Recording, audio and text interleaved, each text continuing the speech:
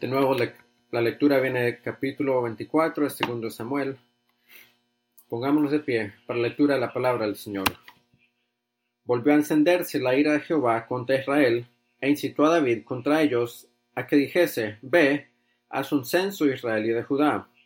Y dijo el rey a Joab, general del ejército que estaba con él: Recorre ahora todas las tribus de Israel, desde Dan hasta Bérseba, y haz un censo del pueblo, para que yo sepa el número de la gente.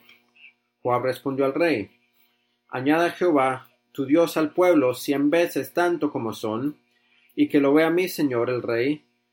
Mas ¿por qué se complace en esto mi señor el rey? Pero la palabra del rey prevaleció sobre Joab y sobre los capitanes del ejército. Salió pues Joab con los capitanes del ejército delante del rey para hacer el censo del pueblo de Israel.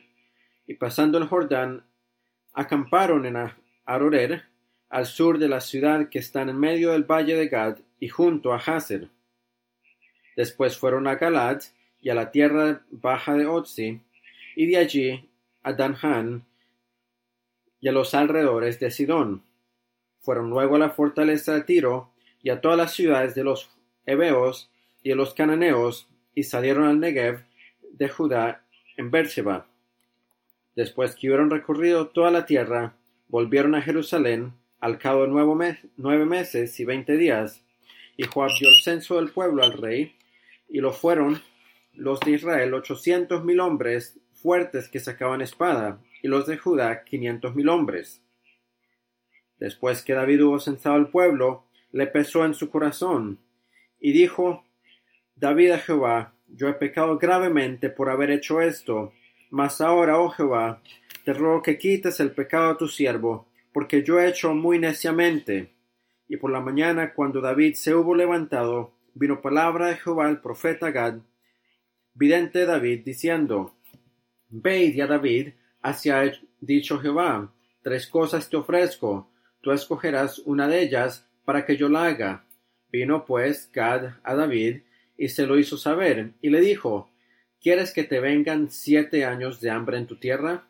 ¿O que huyas 3 meses delante de tus enemigos y que ellos te persigan?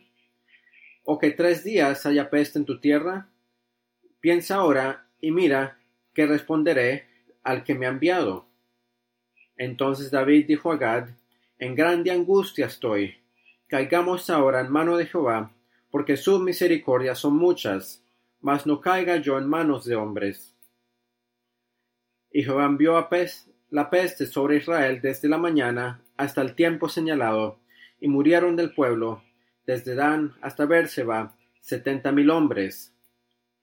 Y cuando el ángel extendió su mano sobre Jerusalén para destruirla, Jehová se arrepintió de aquel mal, y dijo al ángel que destruía al pueblo: Basta ahora, detén tu mano. Y el ángel de Jehová estaba junto a la era de la Arauna Jebuseo. Y David dijo a Jehová, cuando vio al ángel que destruía al pueblo: Yo pequé, yo hice la maldad. ¿Qué hicieron estas ovejas? Te ruego que tu mano se vuelvan contra mí y contra la casa de mi padre. Y Gad vino a David aquel día, y le dijo: Sube y levanta un altar a Jehová en la era de Arauna Jebuseo. Subió David conforme al dicho de Gad, según había mandado Jehová. Y Arauna miró, y vio al rey y a sus siervos que venían hacia él. Saliendo entonces Arauna, se inclinó delante del rey, rostro a tierra. Y Arauna dijo: ¿Por qué viene mi señor el rey a su siervo? Y David respondió: Para comprar de ti la tierra, la era, a fin de edificar un altar a Jehová, para que cese la mortandad del pueblo. Y Arauna dijo a David: Toma y ofrezca a mi señor el rey lo que bien le pareciere. He aquí bueyes para el holocausto, y los trillos y los yugos de los bueyes para la leña. Todo esto, oh rey, Arauna lo da al rey. Luego dijo Arauna al rey: Jehová tu Dios te sea propicio. Y el rey dijo a Arauna: No, sino por precio te lo compraré, porque no ofreceré a Jehová mi Dios holocaustos que no me cuesten nada. Entonces David compró la era y los bueyes por 50 siclos de plata. Edificó allí un altar a Jehová y sacrificó holocaustos y ofrendas de paz. Y Jehová oyó las súplicas de la tierra y cesó la plaga en Israel. Así dice la palabra del Señor. Gracias sea a Dios.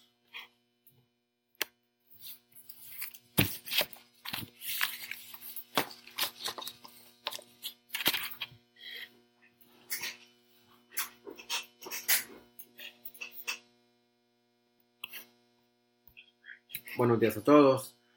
Vamos a orar.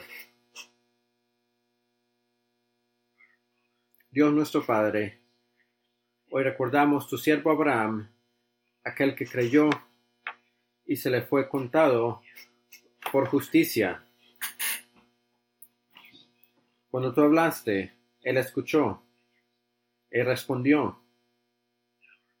Y ahora, oh Dios, que podamos tener el mismo corazón, la misma actitud de Abraham, que tú has hablado, que oigamos, oh Dios, que respondamos.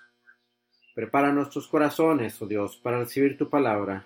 Lo pedimos en nombre de tu Hijo, Cristo Jesús. Amén.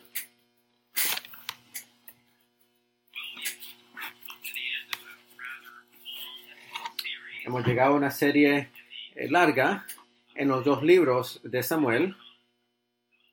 Y hemos llegado ahora al último capítulo de 2 Samuel. ¿Y qué esperas del último capítulo de un libro? ¿Alguna vez has leído un libro y vas más adelante al último capítulo? Sé que lo haces, yo lo hago. ¿Pero por qué hacemos eso? Porque queremos ver cómo es que el conflicto se resuelve. Queremos ver cómo lo que no entendemos se concluye.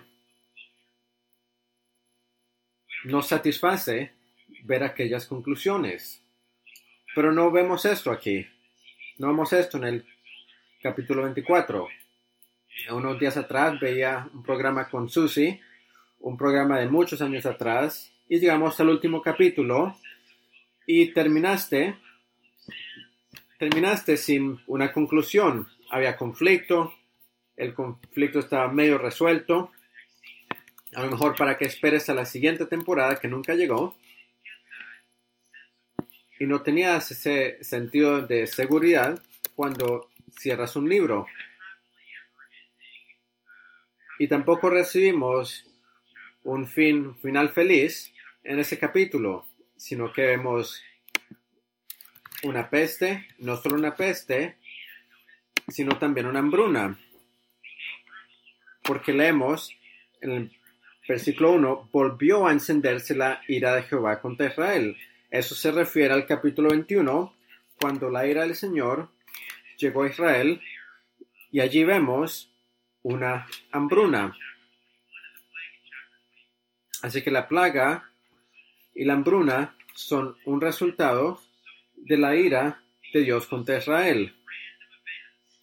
Así que tenemos estos eventos en el capítulo 21 y 24 que parecen ser al azar, y de ahora al final del capítulo, pero ellos son como un principio y un fin, el 21 al 24, donde David reflexiona en la fidelidad de Dios sobre su vida en el capítulo 21, en las últimas palabras del capítulo, donde él adora a Dios por su fidelidad en el futuro. Y esto nos enseña que aún en medio de la falla del hombre, Dios usa aún las fallas del hombre como una ocasión para demostrar su gracia abundante. Por eso he titulado el sermón el día de hoy, donde creció el pecado, gracia abundó, tomado de Romanos 5:20. Pero al considerar una historia como esta en la Biblia, lo que nos gusta hacer es subir muy alto, mirar hacia abajo y entender cómo es que el capítulo encaja en todo el libro. Pero ya que estamos tratando el final capítulo, porque no subimos unos 100,000 pies más y ver cómo este libro de Samuel que estamos viendo, cómo es que encaja en el resto de la escritura, regresando a Génesis. Y si no te molesta eso, voy a hacerlo en unos 3 minutos. En el principio, el Señor hizo los cielos y la tierra, y todo lo que hay en ella, e hizo el hombre a su propia imagen, y lo puso en un jardín, y por un tiempo no muy específico, él disfrutó comunión con su creación, hecho en su propia imagen en el jardín, porque Dios es un ser relacional.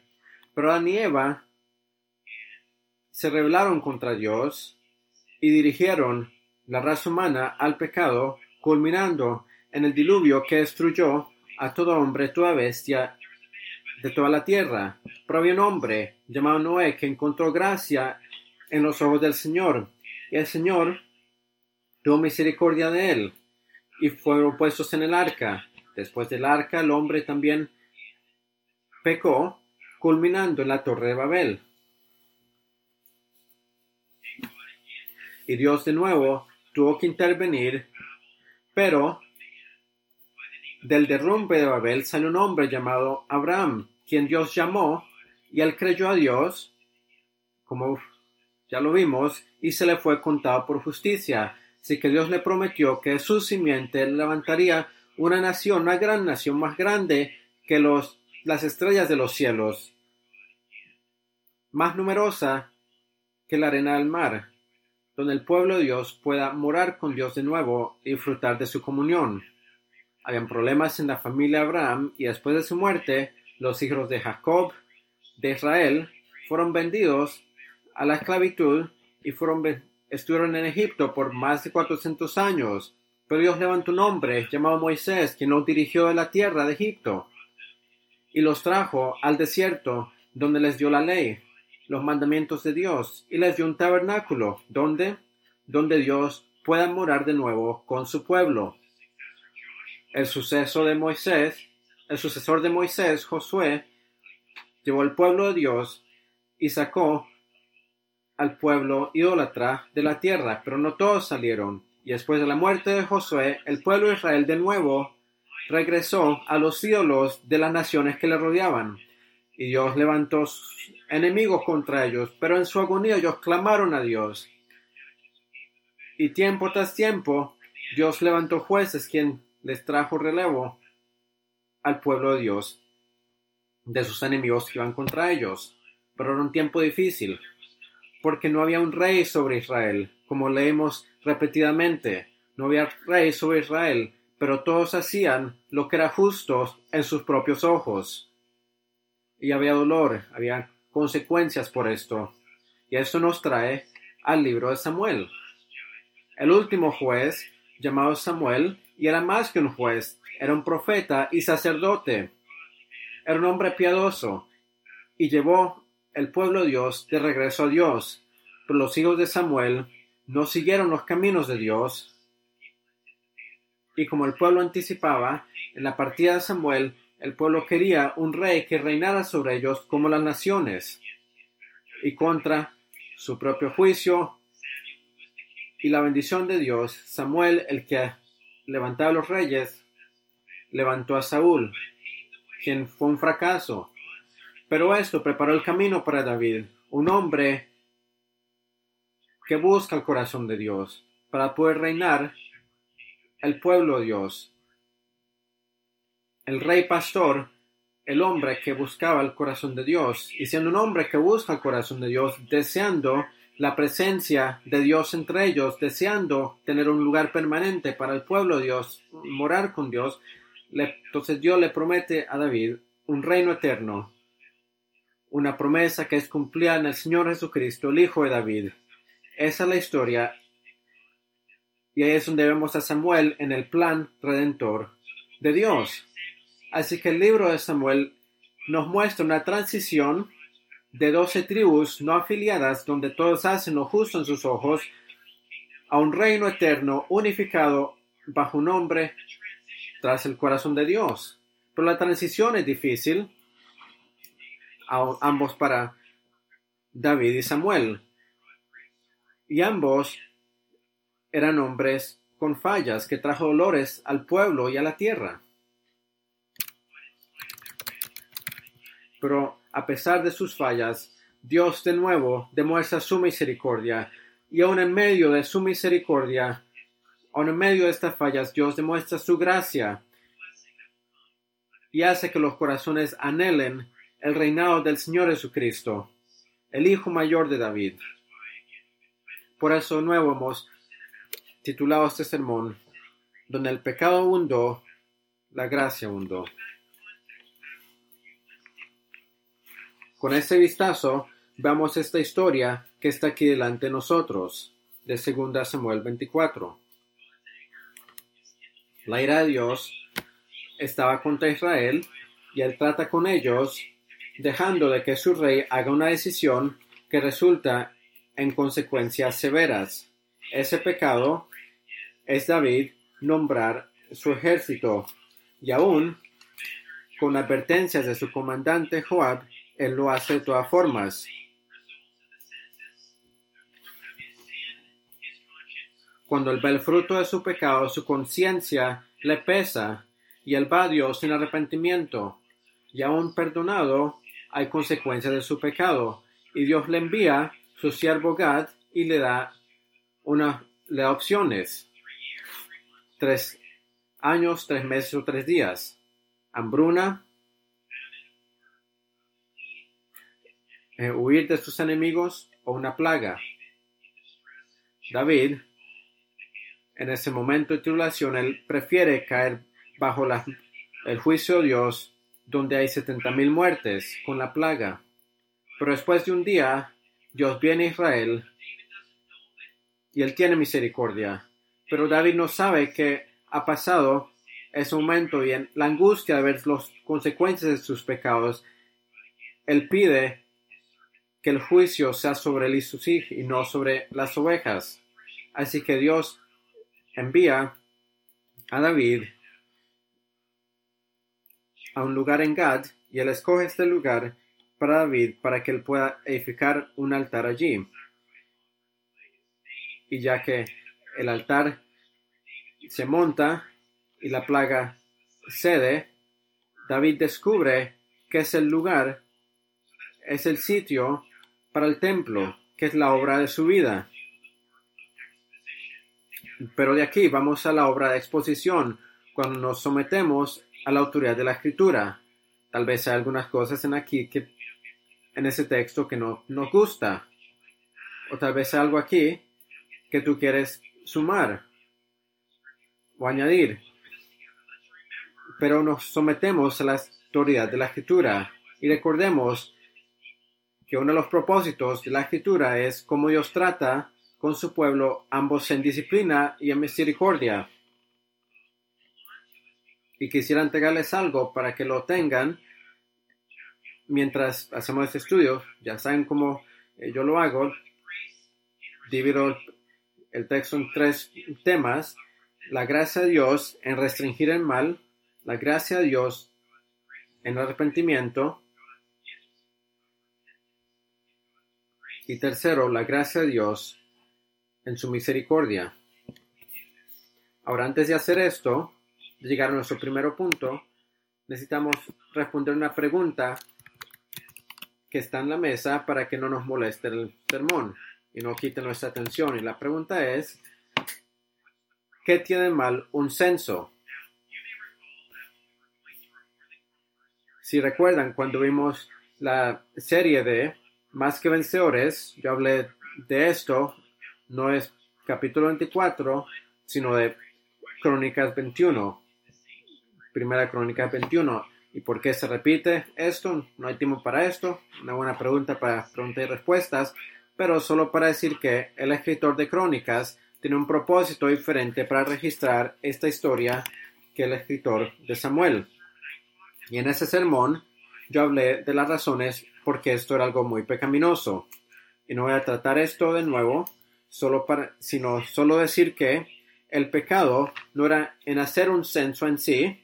Los censos se hacían todo el tiempo. El problema, que también vimos en Primera de Crónicas, es por qué se hizo y la manera que se hizo.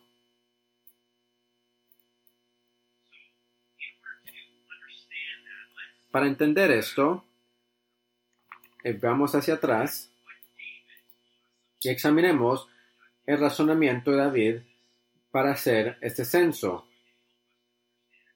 Esto nos va a ayudar a entender por qué ante Dios esto era aborrecible. Si regresamos al capítulo 22, en el versículo 3 y 4, Dios mío, fortaleza mía, en él confiaré, mi escudo y el fuerte de mi salvación, mi alto refugio. Salvador mío, de violencia me libraste. Invocaré a Jehová, quien es digno de ser alabado, y seré salvo de mis enemigos. Es David en la cima, reconociendo la fuente de fortaleza, quien es el Señor, y solo el Señor, y sus ojos fijos en el Señor. Él es fuerte y escribe estas palabras maravillosas. Pero como Pedro, quien andaba en el agua, en aquellas olas, con sus ojos fijos en el Señor, estaba bien. Pero cuando quitó sus ojos a las aguas, de repente él ve que está hundiéndose. David hizo lo mismo. De repente él corre a las fuentes de seguridad tangibles. Quiere saber cómo poderosas son sus armas a comparación de sus enemigos. Y tal vez él supo algún rey, un rey violento, y eso hizo un sentir de temor en su corazón. Tal vez su familia está a punto de recibir la espada, y había temor en su corazón, y había una tentación de medir la fortaleza de su ejército.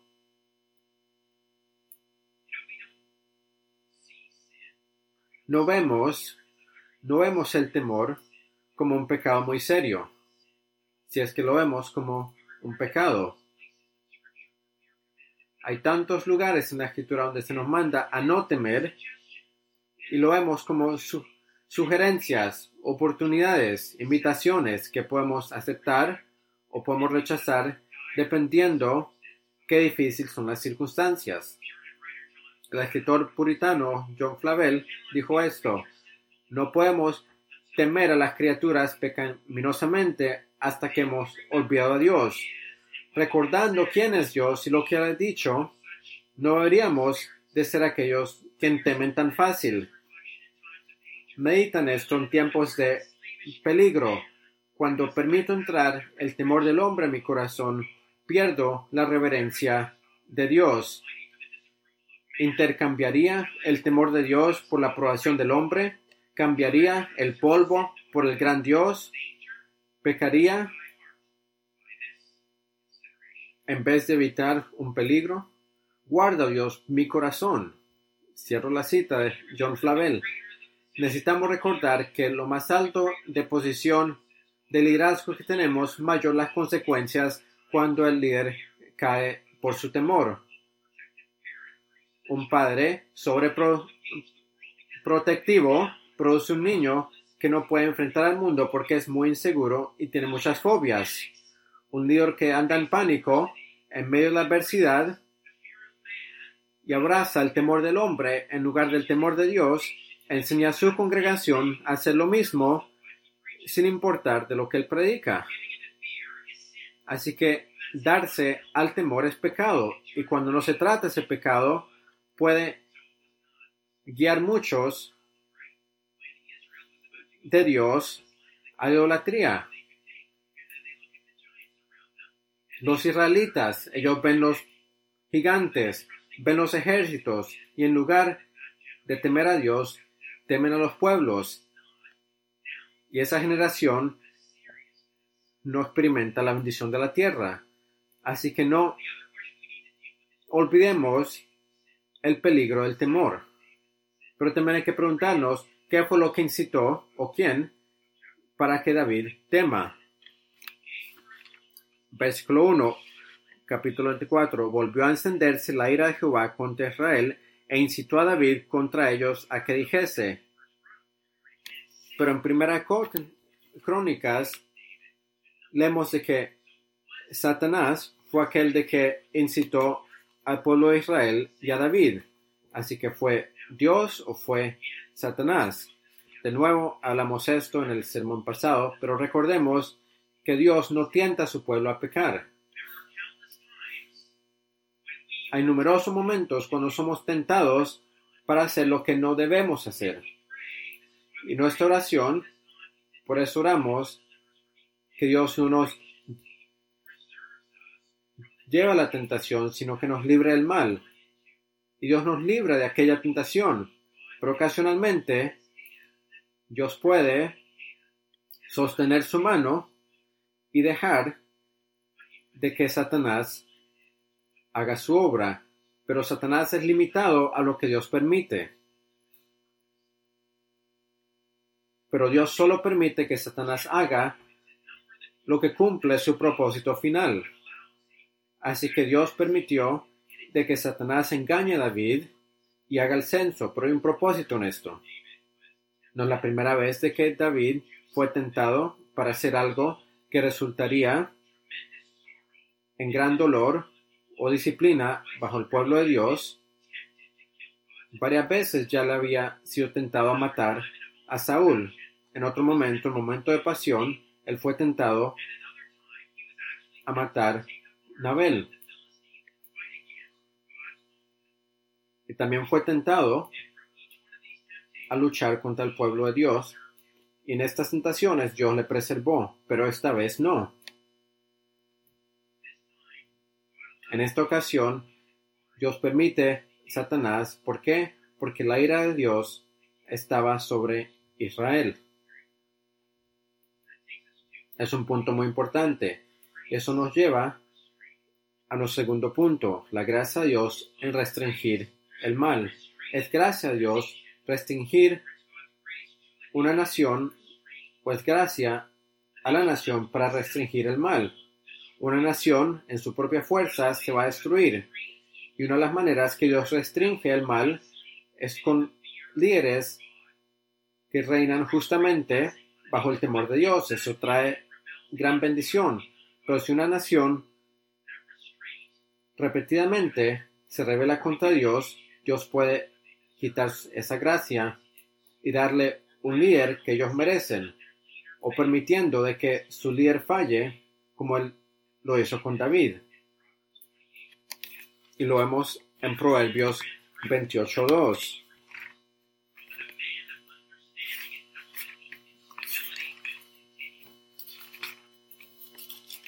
Leemos en Proverbios 28. Por la rebelión de la tierra sus príncipes son muchos, mas por el hombre entendido y sabio permanece estable.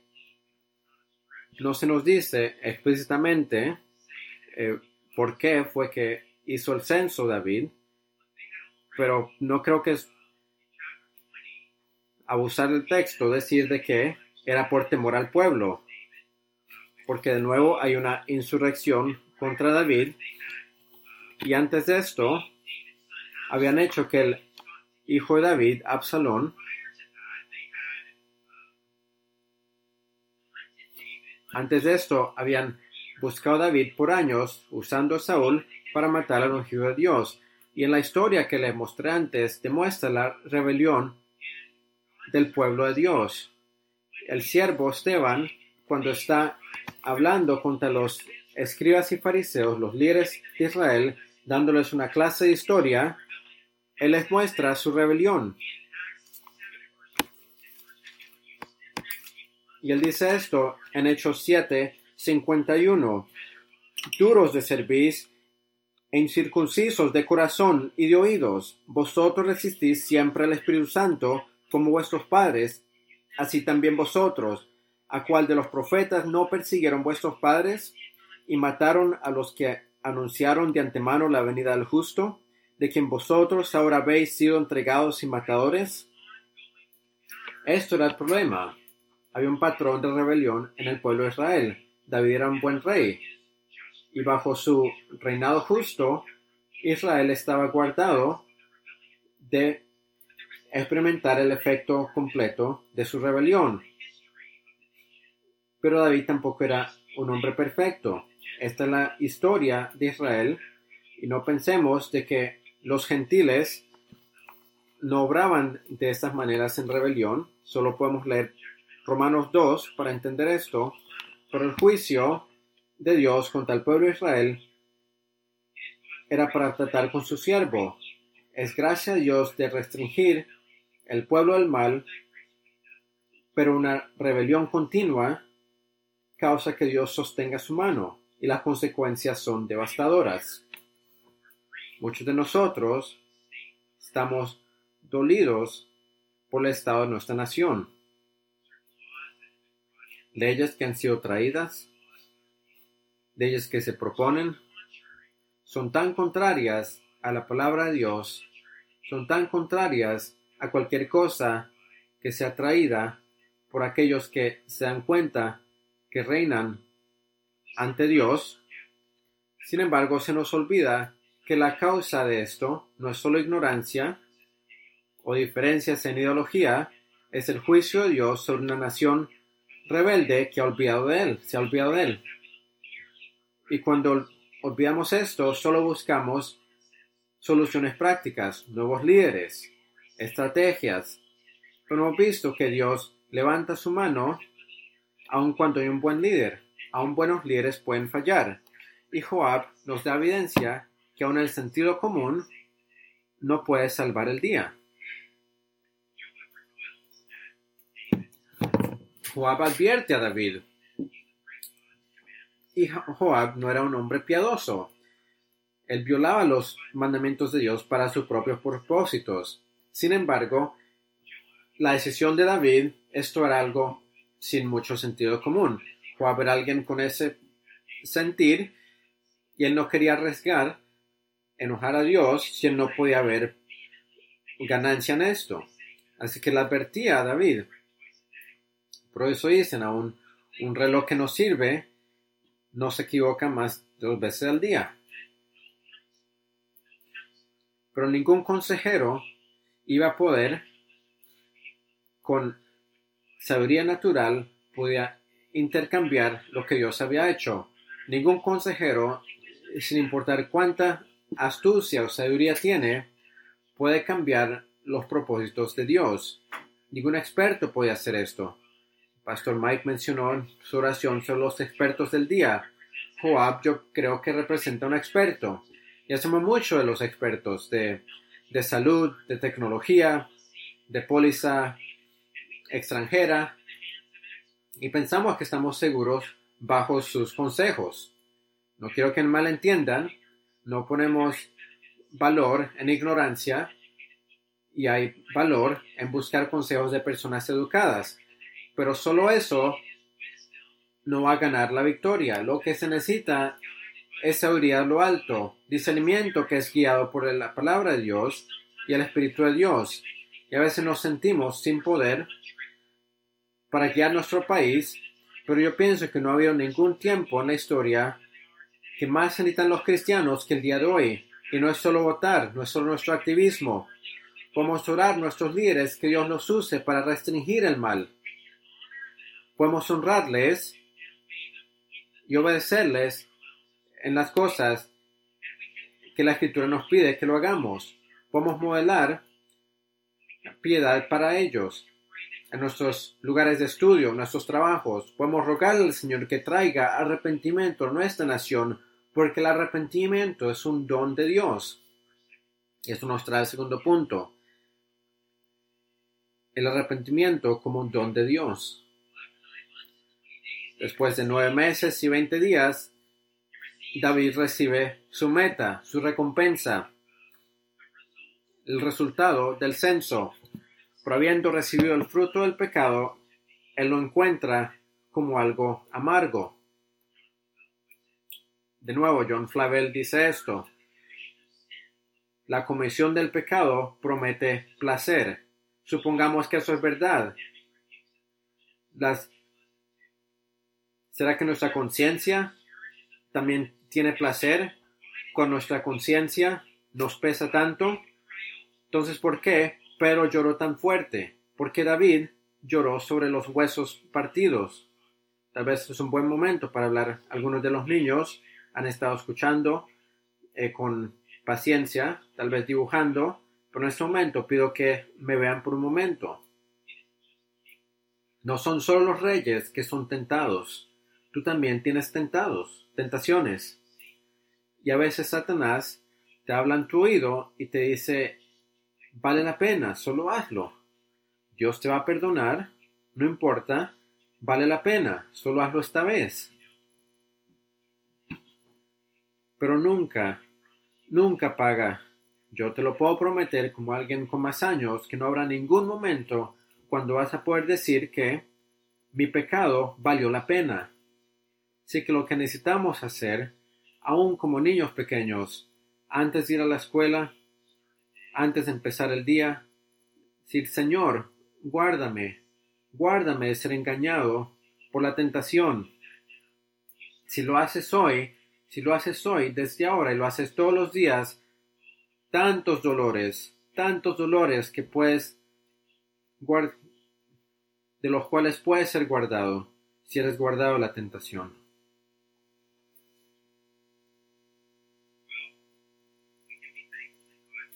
Podemos estar tan agradecidos que Dios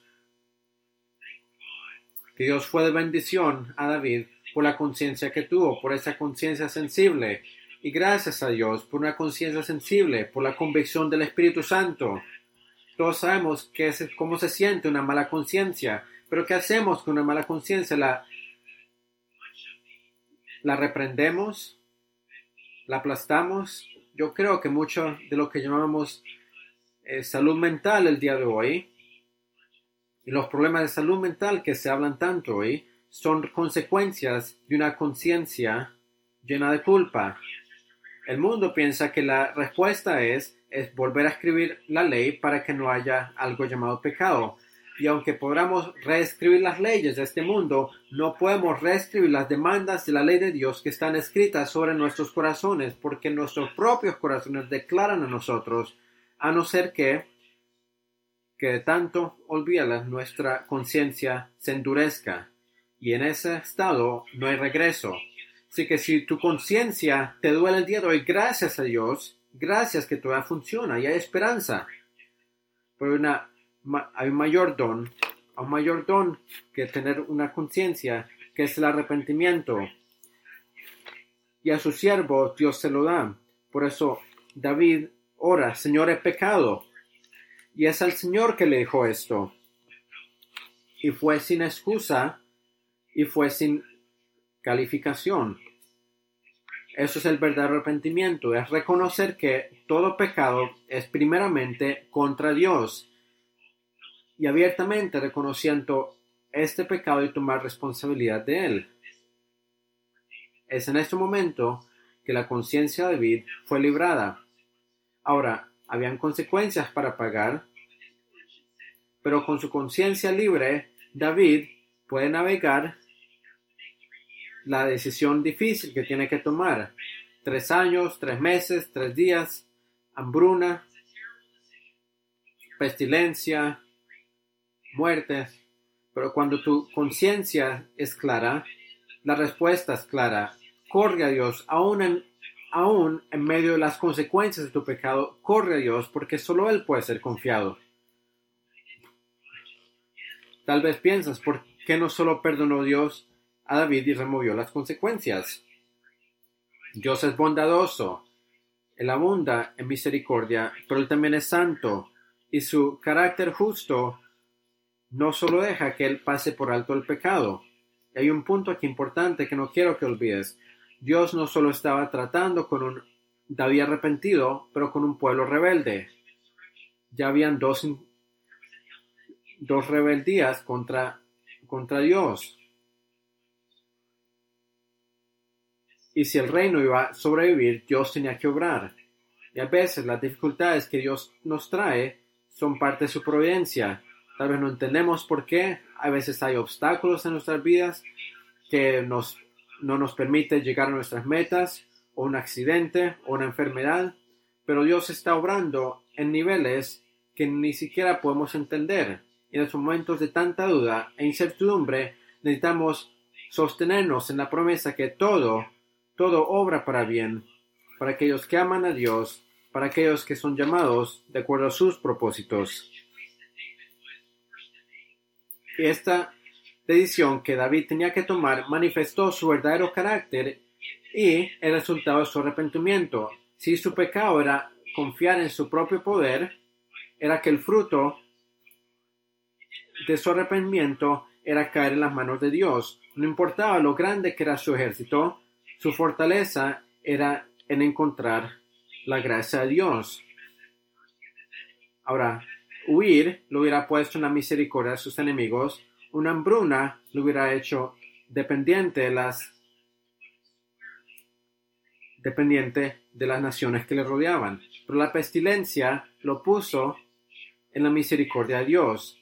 Y esto exhibió también su corazón pastoral como rey, porque con una hambruna él se podía haber aislado de los problemas o de un ataque de sus enemigos. Pero la pestilencia, una peste, no discierne entre personas. Esto es un asunto para el rey como para el campesino. Y David no se podía haber aislado de una pestilencia aparte del pueblo. Esto hubiera exhibido la consecuencia de su pecado. Hay tanto de aprender aquí. Cuando hay que tomar decisiones difíciles, buscamos el camino más fácil, el que requiere menos dependencia ante Dios, el que requiere menos riesgo, o buscamos la bendición de otros a nuestra propia expensa. Tomamos riesgos que nos llevan hacia Dios. La plaga cae sobre todas las ciudades de Israel con la mano del ángel y 70,000 personas mueren. Pero cuando el ángel extendió su mano a Jerusalén, el Señor tuvo misericordia. Esto nos lleva al último punto, la gracia de Dios en su misericordia. Dios amaba la ciudad de Jerusalén. Aún lo hace. David se refería a la ciudad como el monte santo de Dios. Y cuando él llegó a ella, en juicio él recordó misericordia y tuvo misericordia al pueblo y le dijo al ángel, suficiente.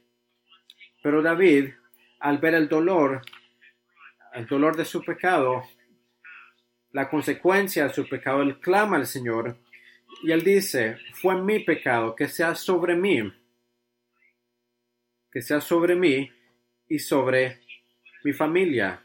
Pero ¿qué han hecho las ovejas? ¿Qué ha hecho el pueblo? Bueno, David, ellos han hecho mucho. Pero David no sabía esto y él tiene un corazón pastoral y está dispuesto a ponerse en la brecha por el pueblo. Y Dios la escuchó. Y Dios miró la ciudad de Jerusalén y vio justo afuera de la ciudad y vio un lugar pequeño. Tal vez era una casa donde iban los animales a comer. Y la finca era de un extranjero llamado Arauna. Pero no era un lugar importante de significado, pero para Dios era un lugar muy significativo. Era el mismo lugar aproximadamente 1,000 años antes, donde otro altar había sido edificado, que debería de haber tomado la vida del único hijo de Abraham, pero Dios trajo un sustituto, y era 1,000 años después donde la cruz iba a estar de pie, donde Dios no iba a soltar su hijo, pero entregarlo para que tú y yo seamos libres. Y cuando Dios vio estos recuerdos de la obra de su hijo, la plaga, la peste, paró. Y en este evento Dios le reveló a David, como vemos en Crónicas, que esto será el lugar del templo. La ambición duradera de David, que por los siguientes 1,000 años el pueblo de Dios se encontraría con Dios, donde el pueblo de Dios clamaría a Dios por su perdón. Así que aquí tenemos una imagen hermosa de la cruz de Cristo, satisfaciendo las declaraciones de un Dios justo para que el pecador pueda ser libre. Y aquí en la intercesión ferviente de David tenemos una imagen hermosa de lo que Cristo aún hace por nosotros el día de hoy, intercediendo por su pueblo con su propia sangre a la diestra de Dios. Y mientras nuestro enemigo, el acusador del pueblo de Dios, Jesús apunta a la cruz y él dice: yo pagué por eso. Y ninguna carga, ninguna aclaración puede ir en contra de ti. Como lo dijo el poeta, aunque el enemigo numera sus acusaciones, cada carga Cristo la remueve. Cristo ha respondido con su sangre. Pueden ver porque este es un capítulo tan apropiado como el último capítulo, porque nos muestra que donde el pecado abundaba, la gracia sobreabundaba. Y es lo que necesitamos. Gracia, lo que necesitan nuestros hogares. Gracia, lo que nuestra iglesia necesita. Gracia, es lo que necesitamos como nación. Gracia. Pero ¿cómo un Dios santo puede abundar en gracia en presencia de tanto pecado? La respuesta es la cruz. Sientes el dolor de una conciencia. Sientes el dolor de una conciencia que está pesando tu corazón. Te apunto a la cruz. Está lleno tu corazón de dolor. Te llevo a la cruz. Ahí la plaga del pecado para. Solo ahí el Dios justo puede mostrarte misericordia. Así que ven en arrepentimiento, ven en fe y encontrarás el perdón que necesitas. Jesús, guárdame cerca de la cruz. Allí la fuente para todos. La fuente de sanación fluyendo del monte del Calvario. En la cruz, sea mi gloria hasta que mi alma sea librada. Descanso sobre el río. Cada domingo venimos a la cena del Señor y recordamos la cruz. Recordamos lo que ocurrió en la cruz. El Señor Jesús nos invita, nos recuerda la cruz. ¿Por qué? Porque no quiere que olvidemos que somos tan amados por Él. Así que Él nos da esta señal, este pan, para recordarnos que Él nos da el pan representando su cuerpo y nos da este vino representando su sangre. Nos invita aquí para recordar que somos de Él y Él es de nosotros, que somos hermanos y hermanas en Cristo, unidos con el vínculo más grande en la tierra, el Espíritu Santo. Sí, como hermanos y hermanas en Cristo, oigamos su invitación y vengamos adelante a su cena.